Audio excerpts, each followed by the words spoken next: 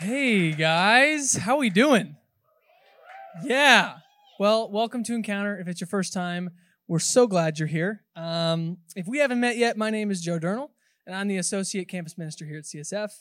And so as we're kind of beginning this new season of ministry at CSF, especially in this semester, we wanted to focus on what's important, right? The character of God. Who is this God that we serve? What is he like?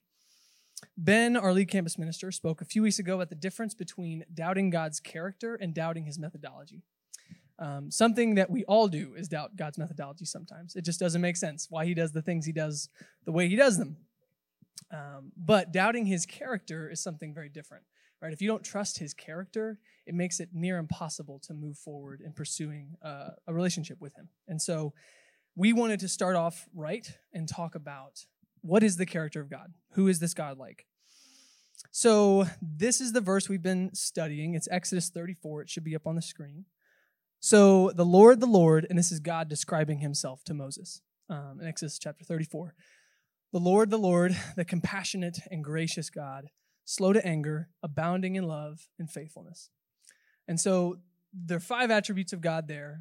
We've been taking a week on each of them, and tonight I get to talk to you about what it means to say that God is slow to anger, which is super fun. So we're going to get into that in just a second. But before we start, I just want to pray really quick, and so I'm going to ask you guys if you would just pray silently for the message, that God would speak through me, and that I would be helpful to you.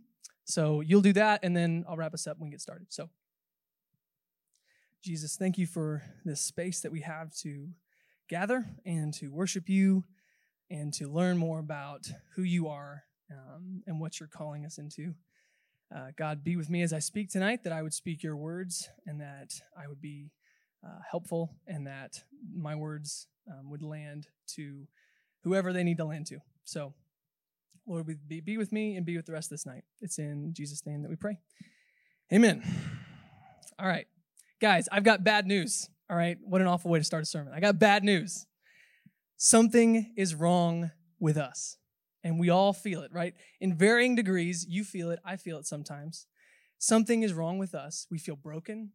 This world feels broken, and we find ourselves indulging in the things of this world, and it makes us feel inadequate, incomplete, and far from God. Now, don't lose me here, because I'm about to say something a bit crazy. Our culture wants to say, you do you. Be yourself. Anything you feel, do that. And yet, and I'm not saying that those don't have value. Those sentiments have some value, right? God did create us, and he does love us. But if we're going to try and just be ourselves, we will be worse off than where we started because of our inherent brokenness. Let me back up and explain the countercultural picture that the Bible gives us. You and me, we were created perfect in the image of God. God called humanity good when he made us at the beginning of time. But we're broken because of sin. And sin just means, it's a Christian-y word, but it just means we have chosen to go outside of God because we think we know what is good. And we want to define good and evil for ourselves. And so we miss the mark constantly of what God has said is good. And so because we're broken because of sin, we need a Savior. God designed us to be partners with him, but we choose to rebel against him continually, over and over again. And yet, even in our sinful nature, he desires to be in relationship with you and with me. He loves us, and he sent his son, Jesus, to pay the debt we owe so that we could be made right with him. This is the story, the larger story of the Bible. And this is the beauty of the gospel, which I will get back to later. But how does God's anger fit into that story, right? Like lots of questions probably come up when I say that. Something like, how could a loving God be angry? Or if God is angry, why would he even want to save me in the first place? Or like, isn't God just like waiting to strike me down if I do something wrong, right? Like those are maybe the questions that we have. And yeah, when I talk about anger, right, like there's so much baggage that can come with that because of human brokenness, right? We don't handle our anger well. And so sometimes it can be directly equated to evil. But anger is not evil. Anger is a tool, right? It's a lot like fire. Fire is a tool. And I wouldn't light a fire here, right, by Carter, right? Like that would be bad. That would hurt Carter. That would burn the house down. It would be really sad, guys. But I would light a fire in the fireplace back there Because in the right context, when it's used right, fire can bring light, it can bring life, and it can bring warmth to a room. And so I think it's just important to establish, right? Anger is not evil. Anger is a tool. And it all depends on how we use it.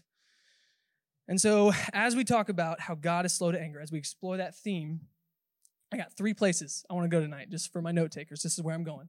All right, I'm a note taker, so I feel for you. Number 1, what does it mean to say that God is angry or that someone is slow to anger? Number 2, how is our anger different and yet also somewhat similar to God's?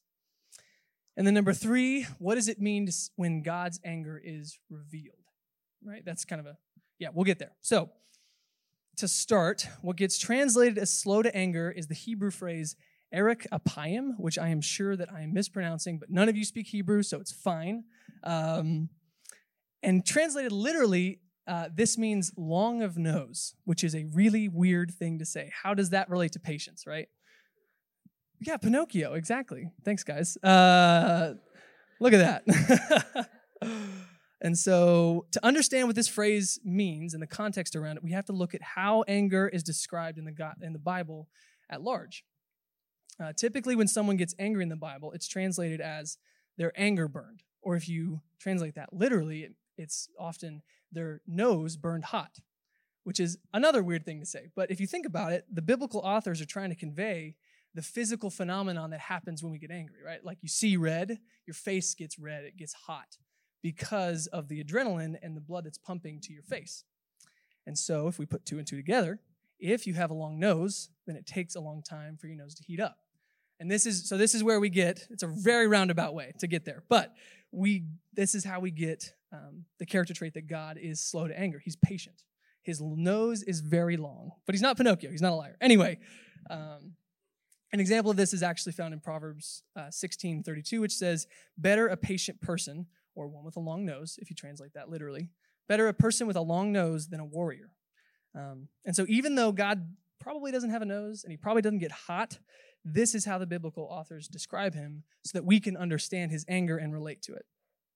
Okay, so God has a long nose. That's cool. Let's move on and talk about the similarities and the differences between our anger and God's. So, first, God's anger is reactionary. And really, anger at large is reactionary. There is never a person that is just angry for no reason. Anger always rises up out of a response to our situations. So, for example, right, who saw The Batman last year? That movie that came out, Rob Pat? Come on. It was pretty good. Not as good as The Dark Knight, let's be real, but it was still good, all right? Why is Batman so edgy and angry in that movie? Like, if you don't know Batman, it doesn't make sense. But if you've been a fan of Batman since you were 4 years old, like myself, you would know that this anger stems from the fact that his parents were murdered when he was a kid. And he feels the natural, crushing conviction to avenge them every night in a batsuit, which is totally normal. But we're the same as God in this department. Whenever we see God get angry, there is always a reason. One of the first times we're told that God is angry in the Bible is during the story of the golden calf, which, if you're unfamiliar, long story short, God's people break their promise to him. He asks them to be his people, and they say, no thanks, we're good. They break a promise that they've made to him, and it makes God angry. It says his anger burned. His nose got hot, right? And so that story brings me to my second point, which is that anger reveals what we care about. Anger reveals what we care about. So anytime we get angry about anything, it reveals the things that we value the most deeply. Following that example in the golden calf story, when we see God get angry with his people for breaking the promise they had made, what that shows me is that, God cares about relational intimacy and commitment from his people. That's what he cares about. And so in the same way, right, Batman cares about justice because we see him get angry when people break the law. Among other things, right? His anger is not perfect, but it shows us what he cares about. And so lastly, and this is how our anger is different from God's, right? God's anger is perfect, and our anger is polluted. God's anger is perfect, and ours is polluted. Because of our sin, our anger is always polluted in some way by our selfishness, or our pride, or our lust, or our jealousy, or any of our other sinful desires. this is why our view of anger as a society is so fractured, in my opinion. And I don't blame anyone for seeing anger in a negative light, because there's never been a human being to perfectly control their anger 100% of the time except for Jesus Christ. And I'll get to him in just a second. But again, I want to emphasize, anger is a tool. It's like fire, right? And God is the only one that can actually judge justly in his anger. Okay, so we've established what it means to say that God is angry in the Hebrew, right? We looked at that phrase, and how our experience of anger is similar and yet also different from God's. And now I want to talk about what it means to say that God's anger is being revealed. What does that mean? So, like, God is patient. Yes, we've established he has a long nose, super long, all right? He's very, very, very patient, and he gives us way more opportunities to change than we deserve. But sometimes he does get angry, right? And what happens when that happens? So to illustrate this, I want us to imagine, and just follow me here, I want us to imagine our life as a train, okay? And we're moving forward. In Ephesians, which is in the New Testament, it's the letter to the Ephesian church, chapter 2, and in chapter 2, the Apostle Paul says that all of us are by nature deserving of God's wrath. Like, without even doing anything. Because of original sin, we could get into that. But we are inherently moving towards God's anger. We're moving towards the consequences of our own actions and our own sinful desires. Now, sometimes sometimes Scripture tells us that God enacts his justice in tangible ways. Sometimes it'll say God's anger burns, so he brought an earthquake or a plague due to his anger, right? But far and away more often, if you study what anger looks like in the Bible, God gives people over to the consequences of their actions. He says, if you want to go and sin and do this thing I told you not to do, I will let you deal with the consequences of it. God will allow the train of our life, right? He'll allow that train to continue in its path towards death, both in the short term and in the long term. And so just so we can practically get a grasp on this, I want to just give you a few examples, right? So like if I chose tonight to go out and like get super hammered drunk, which God says is a sin, right? What God will do is he'll say, okay, and I will be addicted to sinful behaviors in this world, right? If we want to indulge immoral sexual desires, God will give us over to the consequence to where we cannot experience true emotional intimacy with another person. Or if we want to say things that we shouldn't or speak poorly about other people, God will give us over to that, and we will ruin and destroy our closest friendships. And honestly, those results are really bad, but it's actually worse in the long term. Because when we continually choose to sin, we will have to pay the debt that we are incurring in eternity. God will deliver us into what we choose, even if it means we will spend eternity apart from him. The Apostle Paul says this in Romans chapter 1. For although they knew God, they neither glorified him as God nor gave thanks to him, but their thinking became futile and their foolish hearts were darkened. Although they claimed to be wise, they became fools and exchanged the glory of the immortal God for images made to look like a mortal human being and birds and animals and reptiles. Therefore, God gave them over in the sinful desires of their hearts to sexual impurity for the degrading of their bodies with one another. They exchanged the truth about God for a lie and worshiped and served created things rather than the Creator, who is forever praised. When God's anger is expressed, he will allow us to continue on the track that we are already on. And if we refuse to admit our need for a Savior, he will honor that decision and give us over to the consequences of what we are choosing. Okay, I promise that encounter is actually really fun, okay? This is like super grim, but I just want to emphasize the point, right? Like, we are broken, and if we continue to choose to be in broken behavior, God will honor that decision, and he will give us over into that. And this is why the story of Jesus Christ is so important to every Christian. We have sinned and fallen short of the standard that God has put in place, and we have absolutely no chance of making ourselves right in God's eyes. And this is why God sent his son Jesus to pay the price that our sin demands. He came to stand in our place and endure the wrath and the punishment that we deserve. when I was thinking through this concept about, how Jesus will stand in our place, right? I thought of the story about Barabbas and Jesus, which is a story near the end of Jesus' earthly ministry. He was brought before a Roman governor named Pilate. The chief priests and the people wanted to condemn Jesus to execution, and this is how we see the story played out in Matthew 27. Now, it was the governor's custom, there we go, at the festival to release a prisoner chosen by the crowd.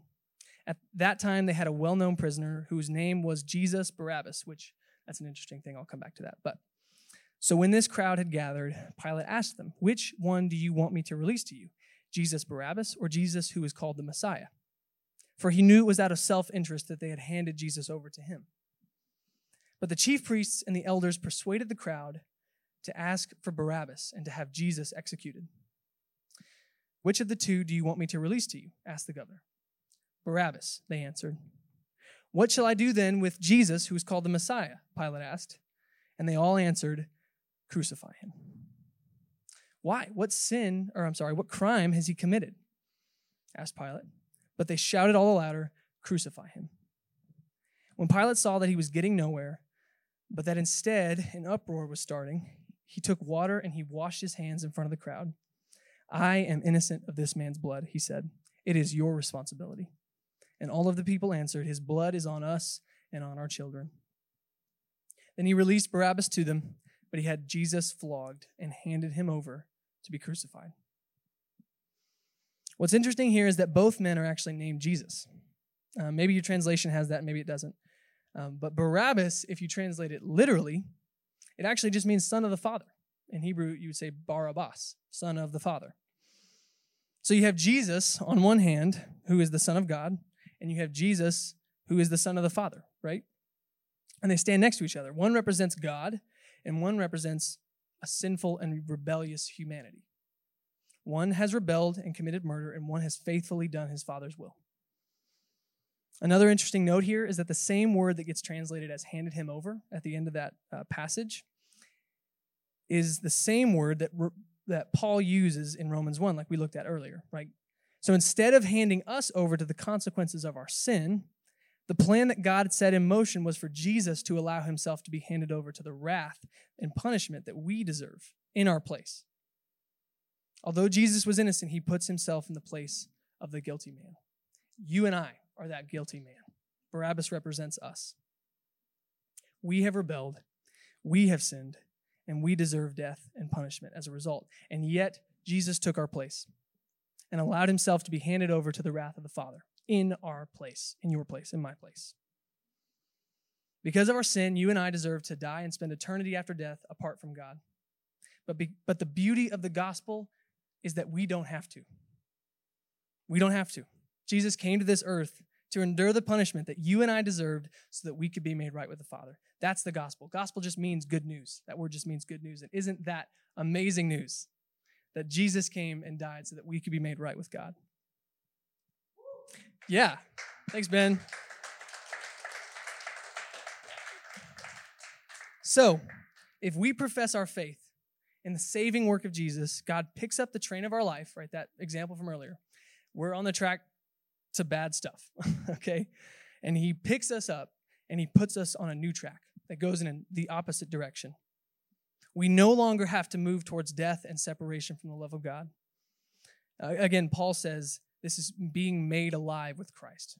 We were dead in our sins and transgressions, right? We have no ability to save ourselves.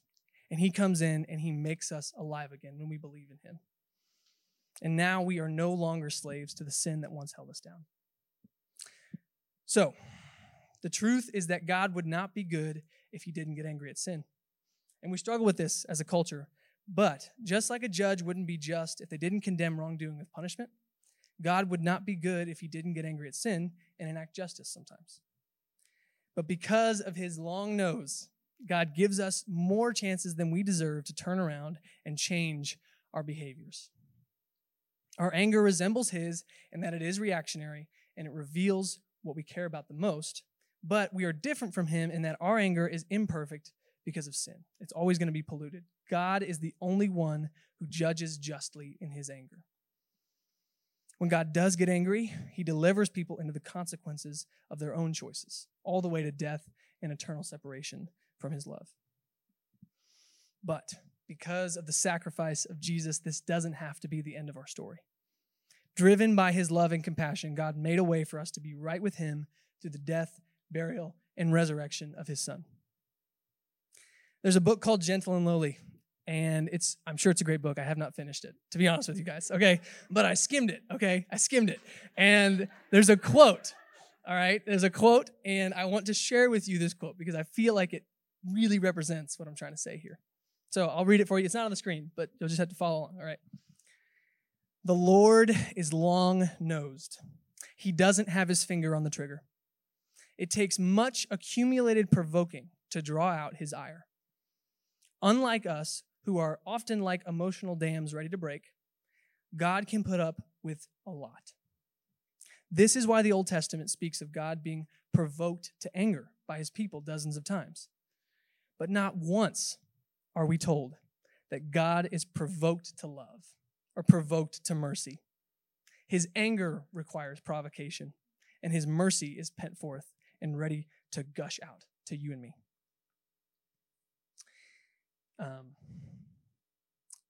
So the other 4 attributes that we're looking at in this series tell us about who God is, right? But slow to anger tells us how God responds because of who he is. Because he is compassionate, because he is gracious, because he is full of love and faithfulness. It follows then that he is slow to anger. It's because of his deep love for us that he is patient with us. The psalmist says it this way: "Sing the praises of the Lord, you his faithful people. Praise his holy name, for his anger lasts a moment, but his favor lasts a lifetime. Weeping may stay for the night, but rejoicing comes in the morning." That's Psalm 30, verses 4 and 5. His anger lasts a moment, but his favor lasts a lifetime. If you grew up in church, but maybe you never have taken your faith seriously or thought about what it means not to just say you're a Christian, but to actually act like you're a Christian, please talk to me, talk to another staff member, talk to a student leader tonight. We want to help you pursue your faith in Jesus. Or maybe you've never experienced the love and the grace that Jesus offers, and you want to know more about following him. Again, please talk to a staff member. Please talk to a student leader. Our mission at CSF is to help you pursue your faith and build your community. And we would love to talk with you about how the gospel can absolutely turn your life upside down tonight. So guys, the bottom line is this: God is extremely patient. Like stupid patient. Like shouldn't be that patient, but he is. But when he does get angry, let's thank him for his long nose and for sending his Son who took the punishment that we deserve. Pray with me. God, thank you so much for all that you do and just, who you are. God, I pray that this group of people would know you for who you truly are, not just who we want you to be or who we think you are, but God, for who you actually are. God, thank you for being slow to anger and for taking the punishment that I deserve and that we deserve so that I could be made right with you, so that we could have right relationship with you again. God, I pray for the souls of everybody in here that they would come to know you more as a result of being around believers. God, reveal yourself to us as we go out of here. So, Jesus, it's in your name that we pray. Amen.